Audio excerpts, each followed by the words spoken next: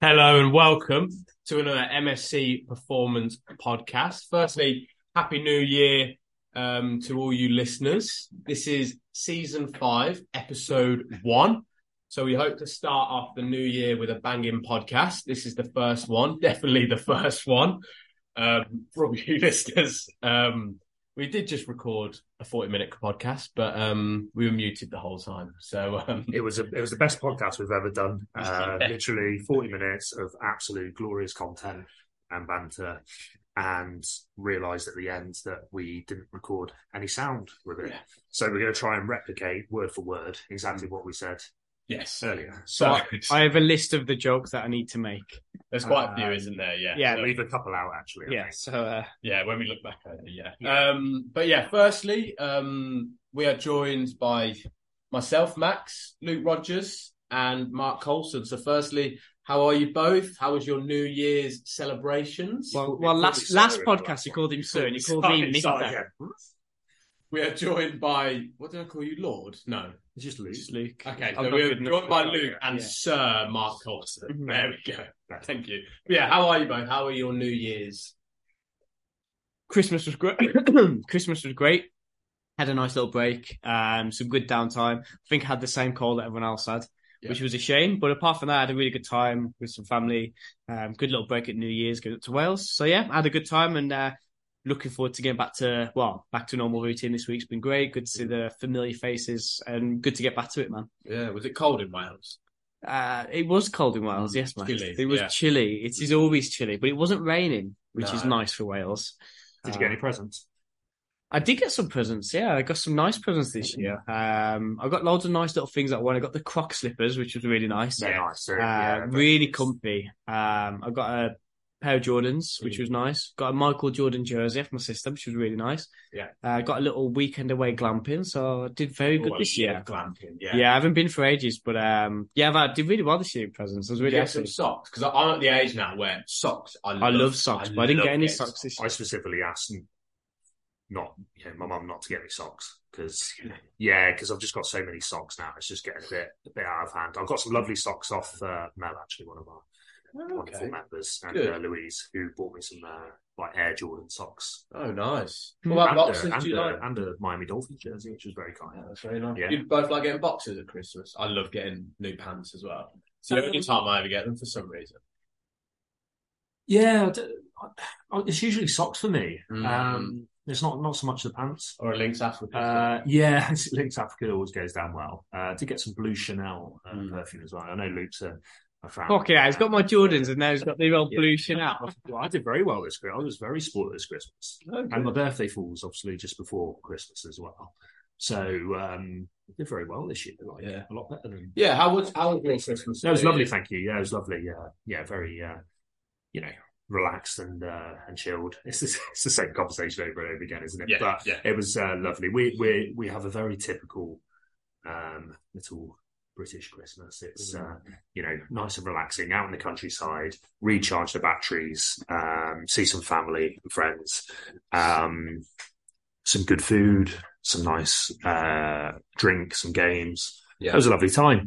Very excited to be back in the mix though. It was a nice break, but kind of itching to go again. Yeah. Get back into some normality. I love the chaos of Christmas, of going to bed late, waking up late, etc. But ready to go again. And there's a real buzz and anticipation in the air. I'll tell you what, there's something special brewing in the air at MSC. Yeah. And I could just sense it. I can just feel the drive, the excitement.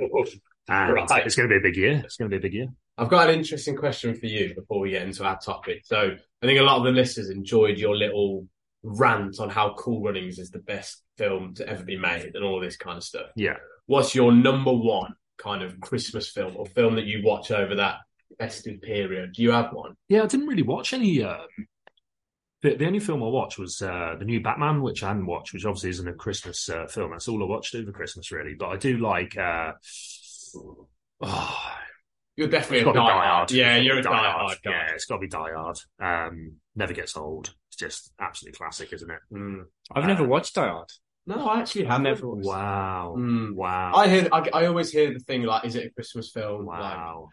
Yeah, this is a conversation the Christmas other day film, isn't it? It's like it's set around Christmas, and it's kind of loosely themed around a Christmas party that's happening, and it evolves from there. I'm really shocked neither of you have seen it. I mean, that's maybe something to add to the list. Yeah. For me, the favourite one is Home Alone 2. Yeah. I love Home Alone 2 for 3 reasons. There's 3 memes in there that I love. It's such a stupid joke that about 4 people know, but once a member at the gym did this deadlift, and then at the top he went real shaky and like did this like weird noise, and it reminds me when the man in Home Alone 2 gets electrocuted. He's doing like a 240 deadlift. So there's that part. Donald Trump giving I like that because it's like when he was going for president, like you should vote for him because he's the kind of guy that would stop and give directions to an off job. And then they also like the pigeon woman when the memes are that why is Piers Morgan got so I watch it for them 3 moments and I know when it's going to Dad is going to get it doesn't even know the guy is that's got electric like who did the deadlift, but for that reason I love them 3. Yeah. Mine is the Nativity. I love the Nativity. Oh, right. Have you watched it? I don't think I have. No, I haven't. Neither of you have watched the Nativity. It's unbelievable. Like, best Christmas film out there. It's got, you know, the guy out of... Have you watched Sherlock, the series? No. Oh, well. Next topic. But yeah, the Nativity for me. And I love Elf and all of those kind of classics. I love the Grinch as well. I watched Grinch Christmas Eve. Yeah. Which is good. Yeah, it is very good. Yeah, that's our little catch-up. Fantastic. Sort of New Year's. And then we've got a couple of topics that we want to talk about that are sort of very related to what people are going through. Yeah, I think January is a good time where everyone's like, they've had their fun. Everyone's kind of looking forward to getting back to routine. And they want to start to make, they want to get into good habits. They want to maybe have a bit of a detoxing month. And the big 2 at the minute we talk about is Dry January. And also, I got it wrong in the last podcast, so this is a good chance to get it right. Veganuary. Yeah, well, there we go. Not Veganuary. Veganuary.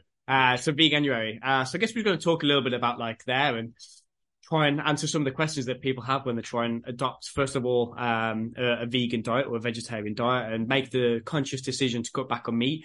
I guess the big things people worry about is it going to affect their performance in the gym? Are they still going to be able to meet their goals, which might be physique dependent or sport dependent, performance dependent? So we can answer a couple of those questions today, talk a little bit about anecdotes that we know of, a little bit about the research, and then also talk a little bit about Dry Jan, some of our experiences with people drinking, cutting back on drinking, the health benefits, the performance benefits, and get stuck into the nitty gritty of those. I think it's a good topic for people. And hopefully we can answer some questions that people might have about it. Yeah, cool. I think first question to ask you both is, I know we asked this in the last podcast, so it'll sound repetitive, but have you tried going vegan or veggie or pescatarian or any kind of thing where you've had a restrictive kind of, not restrictive, but changed your diet kind of in January or any other month? Well, I've never done Veganuary, but I have tried to do No Nut November. Okay.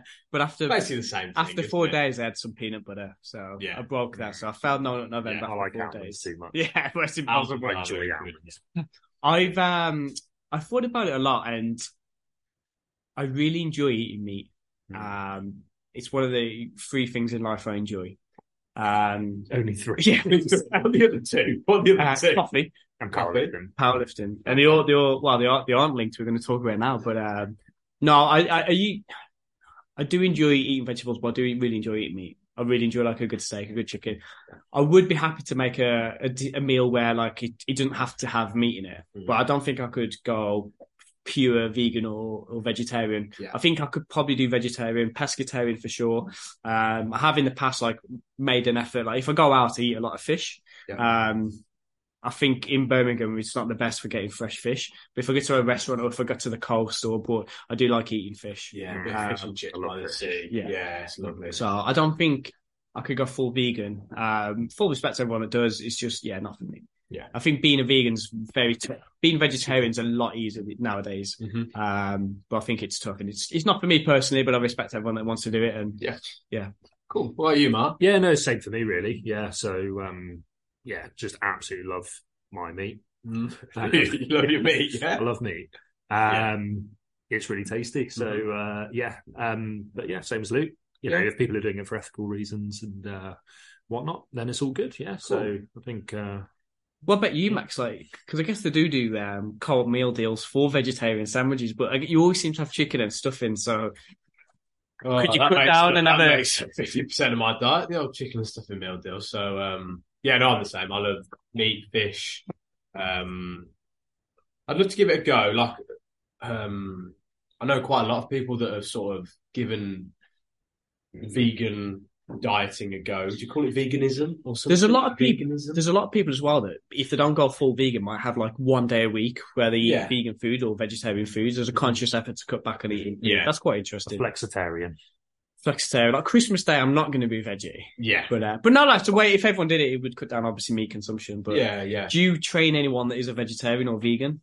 I don't actually know, but I do know. I've got a couple of friends who have become vegan, and they've actually said their moods completely changed. Like they feel, I don't know, more alive in the day and all of that kind of stuff. So that's why I've always been interested to give it a go, just to see how my mood sort of changes. But then, as we'll look into in a second, I don't particularly want, if it is going to affect my performance, I don't want it to, if that is a factor. We'll dive into the research into a second to see if that is a factor. But yeah. We spoke about this yesterday. I'll ask the question to you in terms of like high level athletes that are vegetarian or vegan. Do you know of many? There's always like there was the weightlifter that got pointed out in that documentary that we couldn't remember yesterday. We forgot what it's called. Game changer. It was the vegan weightlifter in there. In powerlifting, Sophia, she is the European champion and she's vegan. And she puts a lot of like good stuff out online of like good foods that you can eat, good restaurants that you can eat at.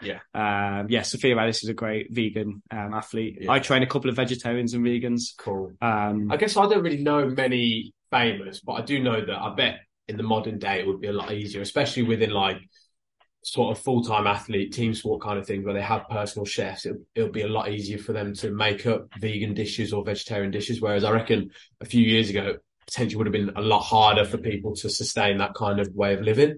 For sure. I think being especially vegan, like vegetarian, like you've got, dairy, etc., eggs. Being a full vegan before was incredibly tough to get your protein, but now with like the meat alternatives, it's a hell of a lot easier. Yeah. Remember if you go to like a restaurant a few years back, there'd be like maybe one option for vegetarians. Now, like half the menu's vegetarian. Yeah. It's because it's getting more popular, and also because the amount of foods that they can make from it is so much higher. Yeah. I guess we have a little dive into the research, like into how it affects performance, all of that kind of stuff, muscle tissue. So what do you think are the main things that people are, when they say they want to adapt, they're worried about adapting a vegan diet or cut back on the meat? What are the big worries that people have when it comes to like... I guess the common is sort of good amounts of protein. I think that's number one. Protein in, the strength levels change, body composition, I guess. They'd be the main talking points from that. Cool. Well, we've got a couple of bits of research. We're going to link, we shared it yesterday, the day of filming. I did an article 2 years ago actually on a vegan diet and how it would affect your performance and your body composition goals. So we have a lot of good research on it. There was a study that came out last month, that we're going to talk a little bit about as well. And this was quite interesting that it compared a whole food diet, because there's people, even when they're doing the vegan diet, might not want to eat the meat alternatives. Again, the argument then is rather than it being a health perspective thing, it's they don't want to have something that's that processed or man-made. They want to eat just whole foods, which again, fair enough, whatever you want to do. So they compared the whole food diet to a whole food vegan diet, to a vegan diet with meat alternatives, to a omnivorous diet. Omnivorous. Good word. Rather than saying the normal diet. Yeah. Yes. Normal. Carnivore normal. They compared the whole foods to those other two to see like a few things. It was only over short term, which is one of the bad outcomes of the study. But that's studies in general. Because I mean, in this study, they gave each person $100 per dieting phase to buy the meats or to buy the decent cash. Decent cash. Yeah. So it's not going to go on forever. It went on for a month, otherwise they would have been massively out of pocket. But yes, we compared it. It compared it on how enjoyable the diet was, and it compared performance outcomes for both running and strength. So it did, I think it was a 5-rep max test on a Smith machine, I think it was, and it compared a 12-minute run, and then from there they could get like different results to compare the performance. They also did a body scan, which again is not the best way to not a body scan, sorry, the scales? The Tanita scales, is it? I think it was the Tanita scales, yeah. So they're not the best way to do it, but it's something. Yeah. So the first one, which was quite interesting, is the enjoyment of the diet was the least in the meat alternative. Mm-hmm. And I think that's because vegan bacon is shit. Yeah. Yeah. This isn't very nice. Real. I think if you've gone from eating meat to then eating meat alternatives, one of my little pet peeves actually is without naming names, someone that's a vegetarian being like, "Oh, this tastes just like chicken." It's like, you've never had chicken. Don't tell me it tastes just like chicken. You don't know. You don't know. And it's like, so yeah, their enjoyment wasn't as good, which I think is important for people because if you're not enjoying the diet, and that might have been actually because like the whole experience of buying the foods is a little bit harder. Like you've got to go, maybe not to a specialty one. They're more available in supermarkets now, but it's a bit harder than just going to like if I've got to make a meal tonight, I'll just go to Cart around the corner. You're going to make a bit more of an effort to get the vegan alternatives. I wonder if it would have made it a little bit better than the study if they would have done some kind of like double-blind procedure where sort of, I don't know if they didn't actually give the goal of the participants, like the actual goal, and they would have said, just eat this food. They haven't really said what it is, so they don't say if it's actually meat or actually vegan food or actually... Yeah. But I think it's that's the ethics, unfortunately. But it would have, it'd be a good idea. Yeah, and I think it's important to kind of understand that if it is enjoyable, like I think that's an important part for people. Like, are you going to enjoy being on this vegan diet? Is it something that you're going to be able to sustain? Because this was for a month, but can you sustain that forever? Yeah, so I think that is quite important. I do understand where you're coming from. But yeah, so then the protein intake that they got, the whole foods was 1.1 gram per kilo. The whole foods with fake meats was 1.3 grams. And then the omnivorous group was 1.5 grams per kilo of body weight. So yeah, it's a little bit harder to get the protein in from what they were doing. But there was actually no difference on the performance for both the running and for the strength, which was quite interesting. Yeah. But then we delve into it a little bit further, and because it was only a month to study, we think that actually the difference, because the protein recommendation for people is 1.6 grams if you're looking for like the most optimal from the research, 1.6 grams per kilo of your body weight, up to about 2.2, maybe a little bit higher if you're dieting hard. But yeah, maybe it doesn't make a difference over a month, but over a longer period of time, we think that would start to make a bit more of a significant difference. That's the argument against a study, isn't it? And no study's perfect, of course, but if you take an intermediate or advanced level lifter, like let's say, you know, for example, yourself, any of us, like if you go on a 4-week vegan diet, it's such a short amount of time and you're so well trained previously. It's like you go on holiday for a week or 10 days, come back, you're not going to have lost anything. No. 4 weeks of like changing your food structuring, you're still getting calories in, etc. It's just too short of a time to make any significut difference. So over time, it might potentially it gives a clue, doesn't it? And that's the thing with the research is it gives you a clue. And this is where with research and studies, you can't just read one line and say, right, that's the gospel. Well, I've read that, you know, red meat causes colon cancer, for example, or like, you know, eating vegan's going to make you stronger or weaker or anything like that. It's actually like, right, do a bit of spend the time to do a bit of reading and the research. And then as we can see from there, it's good research. It's, you know, very good research, but it's only for, you know, the restrictions as there are with any research is that it's only 4 weeks. Therefore, as I say, for any, you know, intermediate or advanced lifter, you're not going to drop off in 4 weeks. So I would argue that the testing, you know, the strength testing is not relevant, but it's not particularly accurate.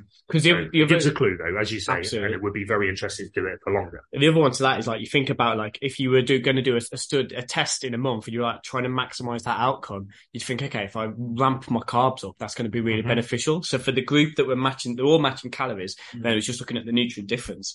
The group that are eating lower protein would have had more carbs. Yeah, that's going to help the 12-minute test. It's probably also going to help the 5-rep max testing to an extent. So like again, short term, it's probably really helped that. Over the long term, I personally think that the difference in protein of 0.4, that's quite a lot of protein. Well, it's like third. Yeah, it's a third compared from the top group to the bottom. So I think that would really make a difference. Yeah. But like you said, when you start to put these things together, which is why like a meta-analysis is probably the gold standard of your research, you could put it together with the other protein research that we know. There was a study in 2020 that I did the article on by Montaigne. and they matched the protein on a vegan diet compared to a omnivorous diet. Omnivorous, yes. And they both had 1.8 grams per protein per kilo of body weight, and it was spread over 4 servings. 19 to 21 grams of 3 meals and another 20 gram serving post-workout. Mm-hmm. And that was absolutely no difference over a longer period of time. I can't remember the exact time, but there was no difference in anything that they tested. So when you're matching for the protein, all of a sudden, it becomes like a very negligible thing to do. Yeah. So, but there are caveats. Yeah, there is. Mark, what are the caveats? So you can match the protein. You're not going to have any drop in performance from being on a vegan diet, but what are the things that we should be looking out for? Well, we've got to make one thing we can say for sure is it's harder to get that. Are we saying if it's at absolute level? So if I'm eating 150 grams of protein from meat or 150 grams of protein from a vegan diet, it's the same. Yeah. So one thing that you're going to be hard to come by in the vegan diet is your amino acid profile. So that's we were talking about it yesterday. To repeat ourselves. That's the thing. Like when you're eating animal meats, obviously, like that's containing all the BCAAs that you need. We were also laughing about like, the supplementation of BCAAs and how, we used to eat those like Skittles because to get them in. But your animal meats are literally going to cover all of the needs for that. With a vegan diet, there's just not the same amino acid profile. So that's one disadvantage that if you are on a vegan diet, then that's where supplementation can be useful to make sure that we are. It's a lot more thought process, isn't it? Like having to like Mark said, leucine's the most important one of the BCAAs, but then it's the amino acid profiles. It is complete with your meat. I think it's also complete with dairy. But it's not complete with your vegetarian and vegan source. You might get like quinoa, it's not going to have a complete amino acid profile. So if you've got to be a lot more varied. It's like if you're eating meat, you could have chicken every single meal. It wouldn't matter. But with a vegan, you've got to eat a variety of different protein sources to make sure you're getting sufficient of all of the amino acids that you need. If you eat the same source every time, you're not going to get it. Yeah. It's interesting because with the study that they did on, it was on corn. Do you remember corn? Yeah, I've tried corn. Corn is high end, man, in terms of like your vegan pot. It's probably one of the best ones. It's from it says mushroom. It's not mushroom. We got sued for that actually. We're reading into it. Got sued because it's not mushroom. They sell it as mushroom because it sounds better than fungus. Even though mushroom is a fungus. When you tell people they're eating fungus, they shit themselves. Do you want to know a weird fact about mushrooms? No. Oh, okay. But apparently we are closer with regard to DNA and biology to mushrooms than we are to like. I'm going to stop you there. I'll stop you there because That's what I've heard. Yeah, that's true because I said this yesterday on the podcast. No, you didn't say that. I pretty much said that. I said meat is closer to meat. Fungus. Yeah, meat is closer to fungus than it is a vegetarian being. Yeah, but then you've gone away. I hate that he's done that. He's done a bit of research. I knew. No, you didn't mention it yesterday when we were talking. I was sat there going, "I've got a fact to tell him," but then you kept talking, so I didn't want to interrupt. You could be a dolphin. Yeah. But it is very true actually that fungus is closer to animals/humans than it is to vegetarians. So it's actually a really good source of the protein. Yeah. Continue. Sorry. I'd interrupt. You were talking about corn and its mushroom. Or sorry, no, not its mushroom base. It's the fungi. It's a very fun. Insert mushroom being a fun guy joke. Yeah. Have you tried corn? Have you tried corn? I have tried corn. Yeah. It actually doesn't. It looks terrible in the bag, doesn't it? It looks like sheep feed. Yeah, it does actually. With old Mo's face on the front. Old Mo Farah's. He loves the corn. He does like a bit of corn, yeah. And the gift. I think at one point, a few years ago, it was like every other advert on there. It was just corn, Mo. He was all over it, wasn't he? Yeah, he was all over it. Yeah.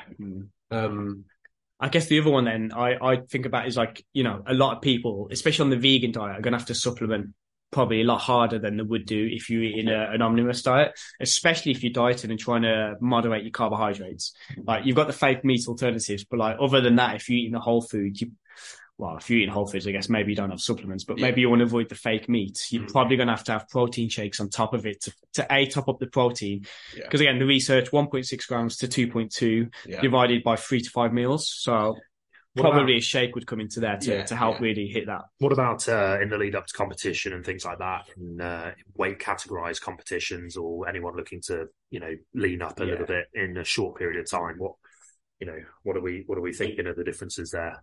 When you talk about like bodybuilding, or you talk about like acutely manipulating your macros to try and hit a certain weight target, you've just got to accept that with the vegan diet, you're going to be eating more carbs than you would do, which isn't a bad thing. But if you're trying to acutely reduce your carbs to make a weight category, for example, the week of a comp, I might drop my carbs down from 300 grams to 100 grams to drop the water weight.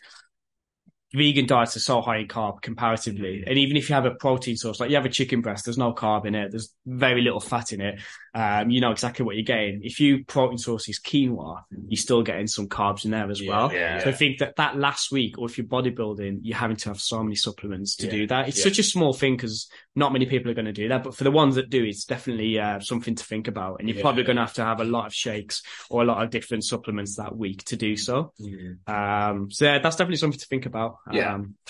For sure. Some more thought process. The game changer still comes up in conversation, like even now, like years later, and some people, like obviously it's been critiqued a lot, since more information's been found out, but still some people swear by it, don't they? We were joking about the one that winds me up is the erection one. When they tested their erection overnight and compared it on the vegan diet, which they gave them like a really good vegan source to like a fatty cut of beef or a fatty cut of pork taco or something like that. And then they tested, like they put something around their dicks and then cock ring. So pretty much a cock ring. Yeah. And then measured their erections in the night, and they're like, oh my God, your erection was 20% better with, whoa! Yeah, your man's had half a cow. Yeah. And his gut's full of blood, like trying to digest it. He's been to Fazenders, like... Yeah, it's but some of the stats that came out there is, I mean, it's tough. Very biased. Yeah, very biased. The guy was trying to sell his pea protein company when he, but my sister's vegan and she absolutely swore by Game Changer. Yeah, well, it suits the narrative, doesn't it? If that's something that you're into. The stats on there was one about the bench press increase. I can't remember if it was like 80% or 800. It was a stupid number. If it had have said 4%, I'd have been like, okay, piqued your interest. Okay, 4%. I'd take 4%. 80%, man. Who's increasing the bench by 80%? I know. I would give anything for an 80% increase. How much would you pay for an 80% increase? Oh, I'd hell of a lot. Would you? Yeah. I don't know, like, I mean, I haven't got much money, but... Would you pay 50 grand? I haven't got 50 grand. If I did, no, I still wouldn't. But sell some Bitcoin for it. I'd sell one Bitcoin. 16,000 at the minute. Come back in 2 years. Yeah, that is a ridiculous stat, isn't it? Yeah.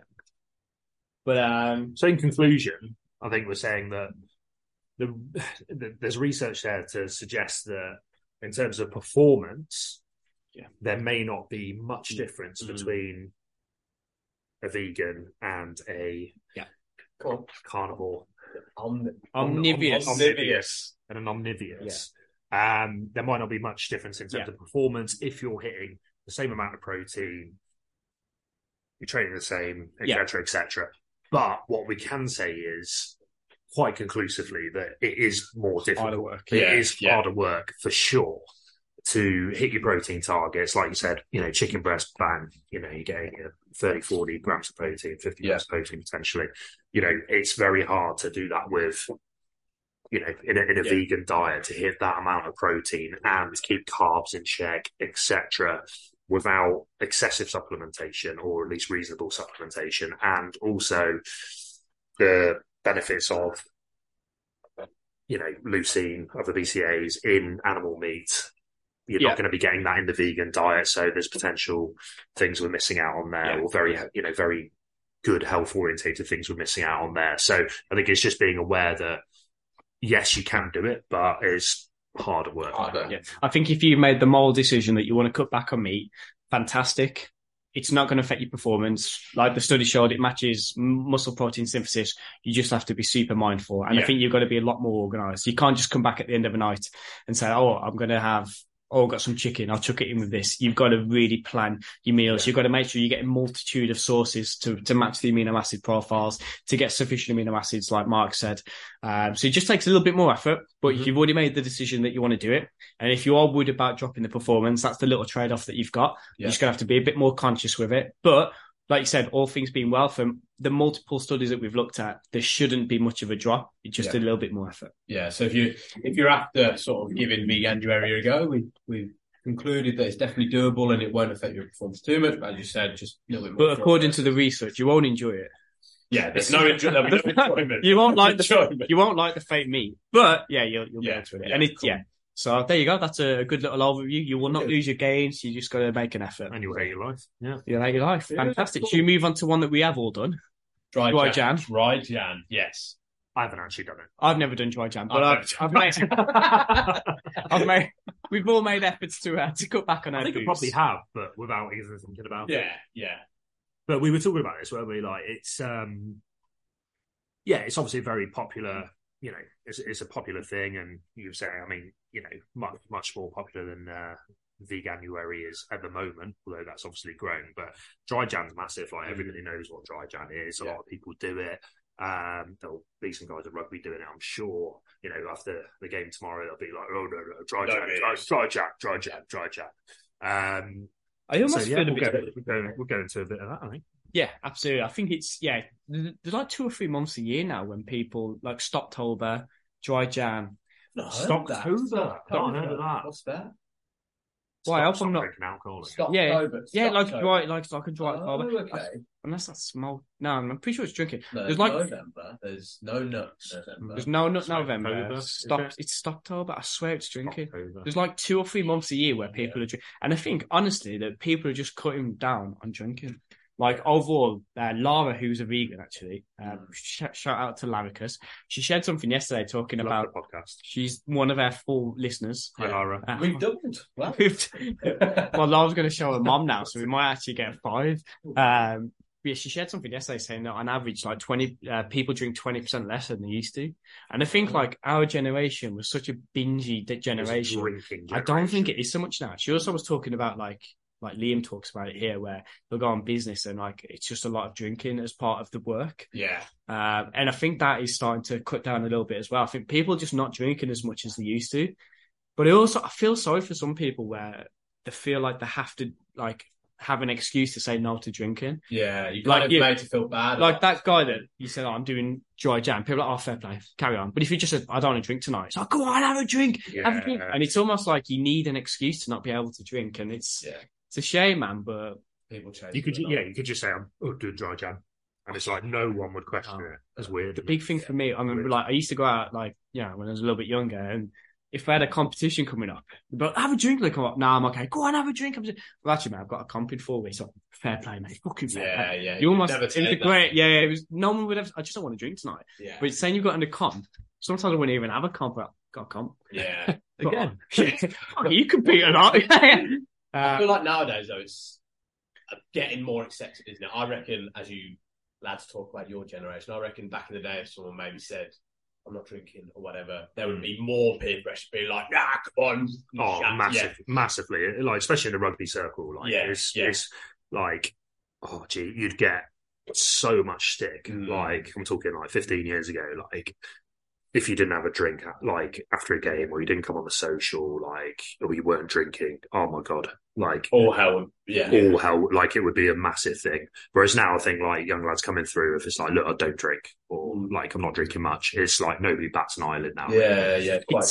It's similar in a way to, like, the Veganuary, like, vegan foods. Like, 10 years ago, you'd go to a restaurant, there'd be hardly any options. Yeah. Now, if I get to a bar... Like, if I go with people that don't drink and there's, like, non-alcoholic gin. Yeah. Before, it'd be like, I'm having a Coke. I'm not drinking. But now there's, like, you can have an enjoyable mocktail. And I've had a mocktail out a few times and they're great, man. Nice. Yeah, really tasty, You have a Beck's Blue as well. There's loads. Yeah. There's loads. You can also... Shandy Shack.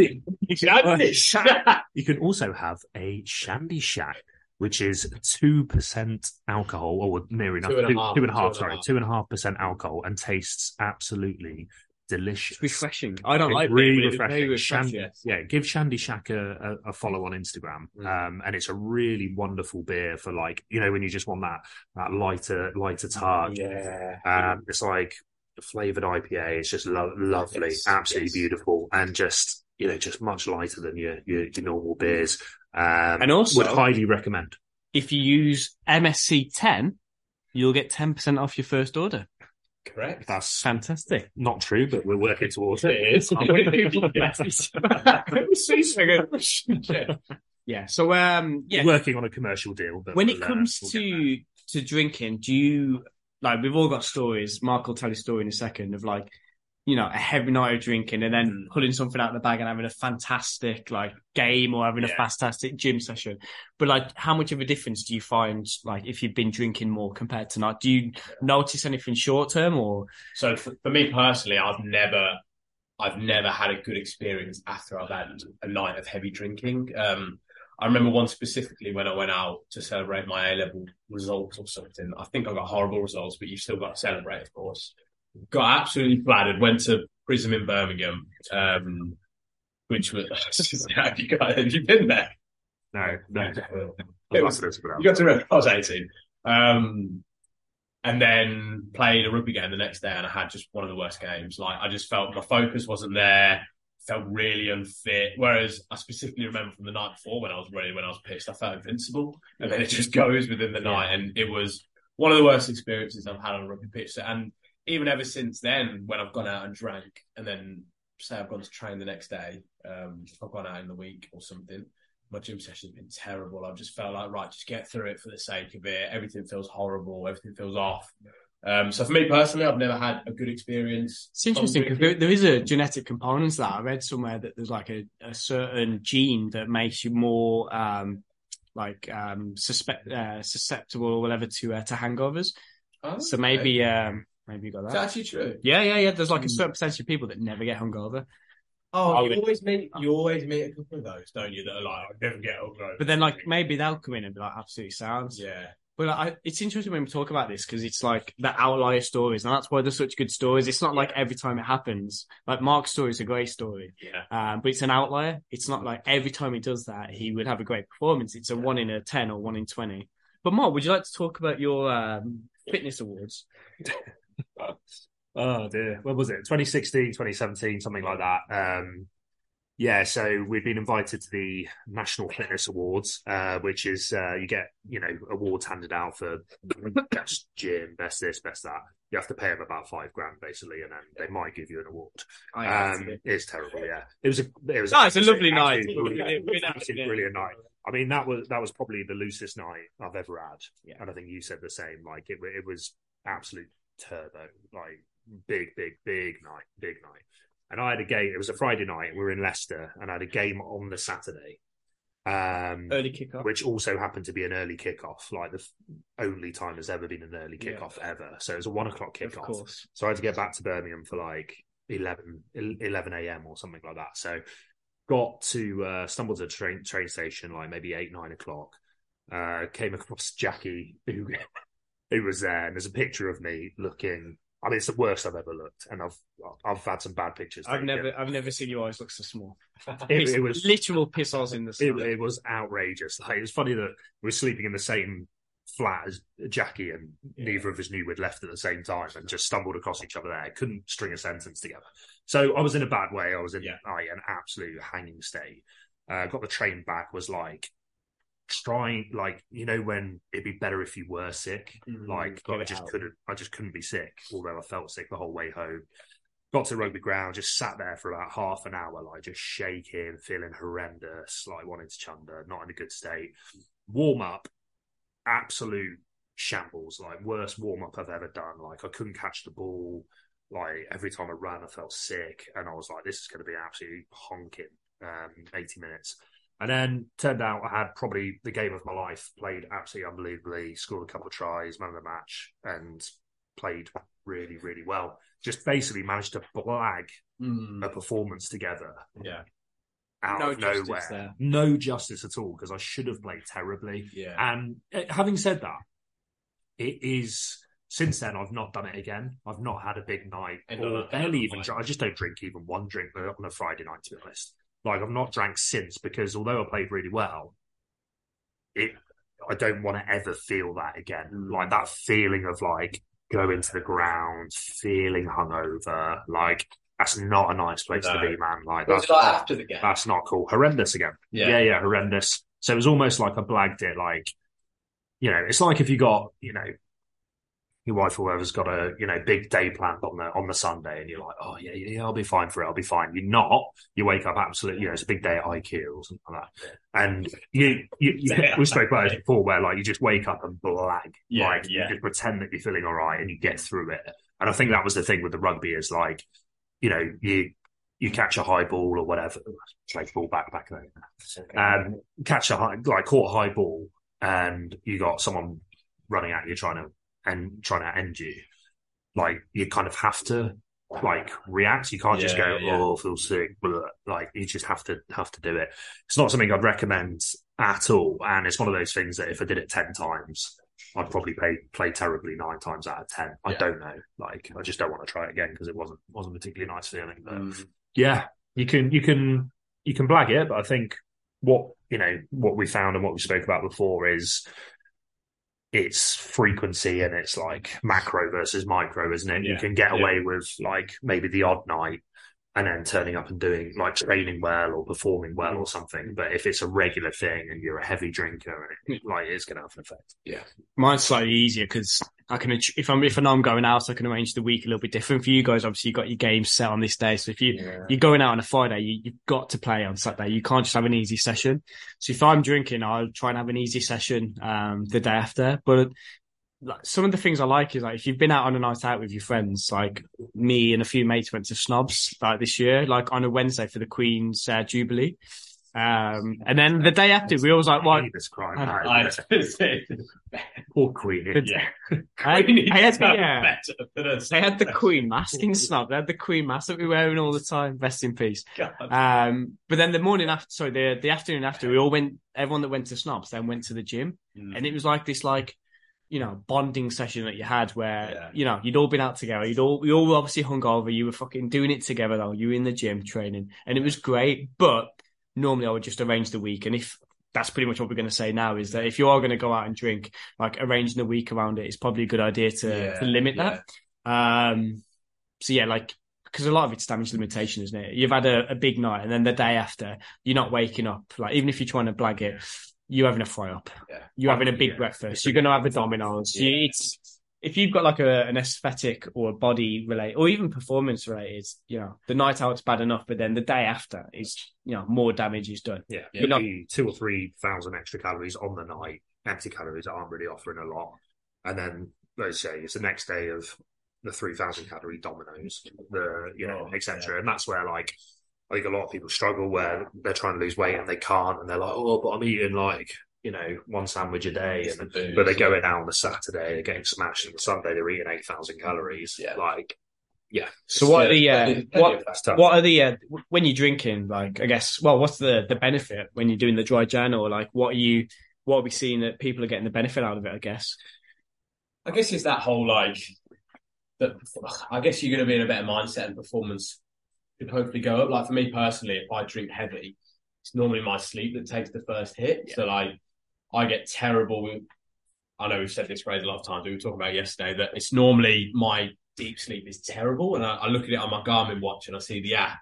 Whenever I've had a drink, and you're the same, Luke, aren't you? Even if it's a couple, my sleep is just terrible. And then I don't know if it's like placebo based, but I'll have to look at my app and see that I've had shit sleep, and then I'll instantly kind of feel worse. I don't know if that's into a bad habit, but then my training will then suffer because I've had shit deep sleep. My training then the next day or the day after that I can just tell that it's not as good. So that's always the first thing that affects me. So I reckon going through dry Jan, and there's been phases throughout the year when I've gone a month or two without drinking, my training does go up, just because recovery is one of the most important factors within your training. And that is like I can see that it does actually sort of impact that really like closely. So for me, I think it'll just training will work if you do have a little bit of time on drinking. Yeah, the alcohol's a funny one with the sleep because you get tired when you've had a drink. Yeah, so you initially you really nod off, but then it's the deep sleep just absolutely. And we know that from from like different studies, like it's terrible.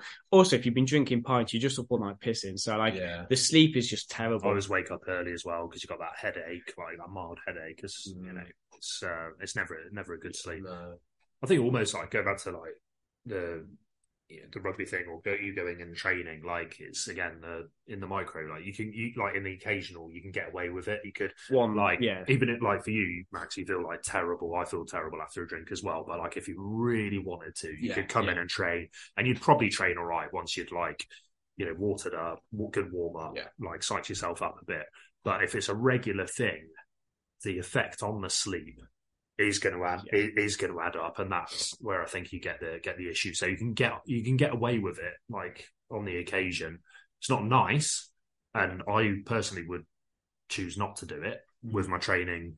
Probably a bit luckier where there's a bit more flexibility as a field athlete to like change your training around during the week if there's like a random weeknight where you need to drink or whatever. But like if it's a regular thing and the sleep's getting affected on the regular, then that's going to have the knock-on effect. And sleep's the big one. You look at if you've had one bad sleep, like everyone has a bad sleep now and then, but you can get through that day by having some extra caffeine, maybe having a little nap in the day and doing a couple of things to kind of get yourself back to full force. But if you've had bad sleep for like 4 nights in a row, you're going to feel chronically terrible. And it's the same with the drinking, like one night off, one night every month is not going to be massive. But if you're drinking a couple of times a week and it's really affecting your sleep, that has a massive effect on your sleep quality, which then has a knock-on effect to your productivity, your training, not just your training, but your just day-to-day, your work, your just general productivity just goes down loads. So I think, a one-off night compared to like drinking multiple times a week is crazy different. Because even like 2 or 3 drinks affects the sleep, and you can see on the watches or the apps that your heart rate spikes. Probably 20%. I think it's nice if like sort of what we want to sort of recommend to people try and dry Jan, like especially if someone is quite an avid drinker, like they like a drink every other night during the week and stuff. Like make a note, like first try it properly, like actually really try dry Jan properly. Don't just do it being like, oh, I'll get through this month, it'll make me feel better. Like really try it properly and make a note kind of how you feel and if it really does. Because note the positives. Yeah, like, obviously the negative you miss out on that social aspect of going out, but note the positives of how you feel. Like journal it down and write down how good you feel. What extra stuff you've done. Yeah. Because we know a lot of people that I know lots of people that do dry Jan and they'll be out on the 31st of January. It's like New Year's Eve. Yeah, counting down the day and then having the drink at midnight. It's just, I don't really think that's the way. I think is that danger bouncing back too hard in Feb? I think the whole point should be to explore how good you feel actually reducing your alcohol. It shouldn't be a challenge to then just go back and get pissed and rebound from that. I think it should be like, okay, how much better is my quality of life if I drink? And, I don't think that most people should be saying, I'm never drinking ever again, because you miss out on like certain social aspects that you might really like. But I think it's just thinking, okay, would my quality of life, would my mental health be better if I reduce my drinking down ever so slightly? Would my performance in the gym, which for a lot of people, or performance at the sport matters, it really matters to people. Yeah. And, maybe reducing the alcohol down would really help that. Mm-hmm. So from what we know is like you have a drink, your testosterone levels acutely drop, your cortisol levels spike, which is like an increase in stress to the body. You increase in blood pressure, your sleep goes bad. So it's that short term, everything is horrific. So when you have a drink once in a thingy, short term, everything goes to shit. If it's continually happening, you continue having that drop in testosterone, you're having that spike in cortisol, it's terrible for you. Really, really terrible. And the poison is in the dosage. If you're getting pissed 2-3 times a week, it's super tough to recover from that. Yeah. It's a couple of drinks here and there. It's not a big deal. It's nice to relax. It's nice to have a glass of, you like a glass of red wine, didn't you, Mark? I do, yeah. I enjoy it. First day. Yeah. So, was it Chateau Neuf de Pape that you were on about? Yes, it was. Yeah, one's too. You were thinking of stopping drinking a while ago, wasn't it? It was actually you that taught me out of that, because for this reason, like, you're talking about it. No, he said that. He said if I'm going down, you're coming with me. Yeah. No, I was like, I'm thinking of giving up alcohol altogether. And it was actually 2019, I think it was. And it was the year, but there was like John Stag do. There was a few other things. I was like, I'm thinking of giving up alcohol. And then Mark's like, well, I don't think you have to make such an extreme decision. Like, if you want to enjoy the social aspects and you don't want to miss out on going to John's Stag and having a good time, and you don't want to have a drink on your brother's 30th, do all those nice things, but you don't have to get pissed every single. Yeah. I don't drink a lot, but like, let's say once a month. But at one point when I was single, I was going out every week, and I just weren't enjoying it. I was spending a lot of money. I was just hungover. My Sundays had gone to shit, and you only get a couple of days off a week. My Sundays went to shit, and I was like, I need to change something here. But I don't think the answer, which I don't think for most people, is that extreme. Say I'm never drinking, but just I made a conscious effort then to really reduce it down. So yeah, and you do it like. We're not advocating to to only have 2 or 3 drinks. Like, some of the best memories I have when I'm absolutely battered on a night out is, as you're saying, just picking and choosing which ones to go for. Like, if you know a lot of your pals are coming on a social event and you want to go hard and you know that you can kind of chill on a Sunday, like, go for it. We're not saying don't get absolutely smacked. Right, so do what you want. Yeah, exactly. Just be aware of the consequences, the knock-on effects, the positives, the negatives. Yeah. Don't expect your training to sort of be at peak level if you still are going out every weekend or every sort of. You look at, like I said, man, the mental health benefits of like cutting down your alcohol though. Like, your training is better, so that makes you feel good. Your productivity on that Sunday and your enjoyment outside of work and the gym is so much higher. You just everything is it's the butterfly effect. Absolutely, yes, mate. I mean, when you have that spike in cortisol the day after, like, I know a lot of people that like feel anxious and feel like it's horrible. I get upset when I'm hungover. Do you? I feel really. Cry?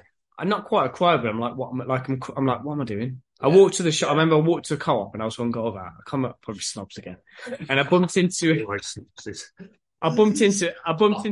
of friends. Yeah, I was there. Well, I was 27. Still oh, you were 27.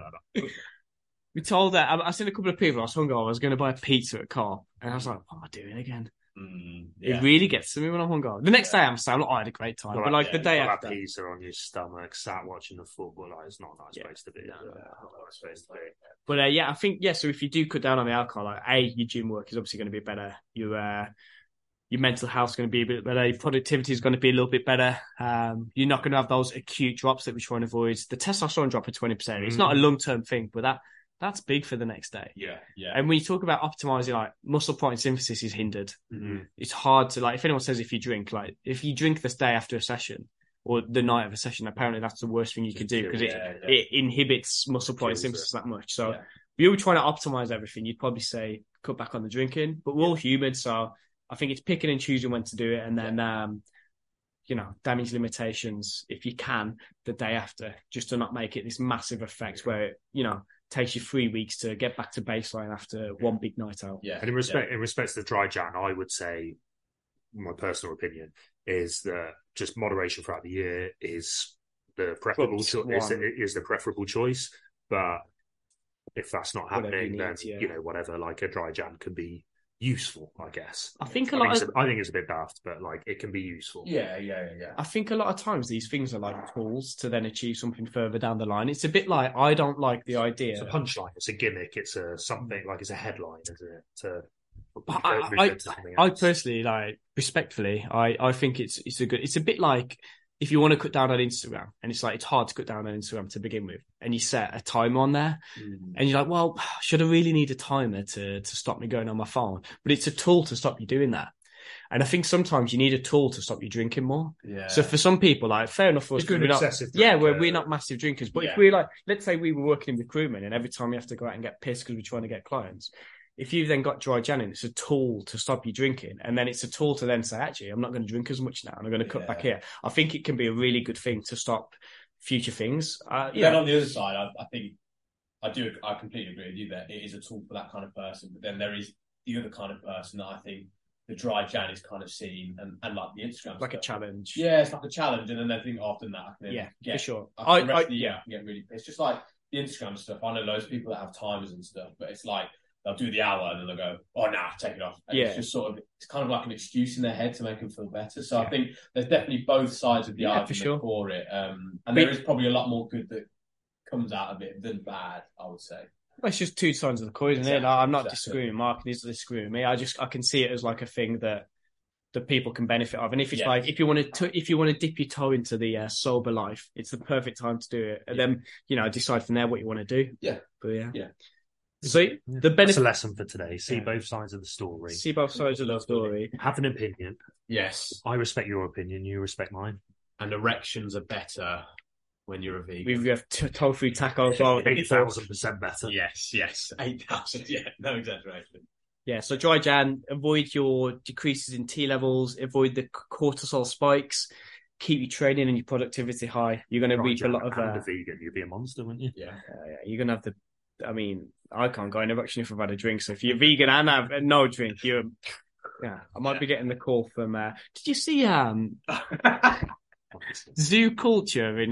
they've got a porn star to open their gym. Have they? Yeah, it's carnage. No way. I don't get it. Loads of people have backlashed against it. They're like, dude, it's a gym. I wanted to bring my kids. And then it's like Mark opening MSC 3.0 and he's invited his favourite actress. Favourite actress. Or actor. Or actor. Or performer. Could be Johnny Sins. Could be Johnny Sins bring MSC to Johnny Sins. You don't know who Johnny Sins is? He's a firefighter. Oh no, he's a policeman in it. No, he's a doctor. Military man, isn't he? Yeah. All fake tax. Yeah, got it. Right, unfortunately, we've ended on a low. But so there's a lot of hopefully that's given you some good insight into the benefits of Veganuary and also the benefits of reducing your alcohol intake, and hopefully that's answered some of the questions you've got. But if there are any others, as always, you can let us know via the comment section or drop us a private message and we'll be happy to help you further. Max, Mark, anything you want to add to finish? No, I thought that was lovely. I really enjoyed the podcast and looking forward to the next one. Welcome back to all our members and happy January. Let's make 2023 a good one. A little bit of deja vu, but yeah, really enjoyed this podcast. Yeah. If I'm going to say it now, if this hasn't worked, I'm not doing it again. No, this is the last time. Thank you for listening, guys, and we will see you at the next one. Ciao. Just say no space there, Mark. That's one thing.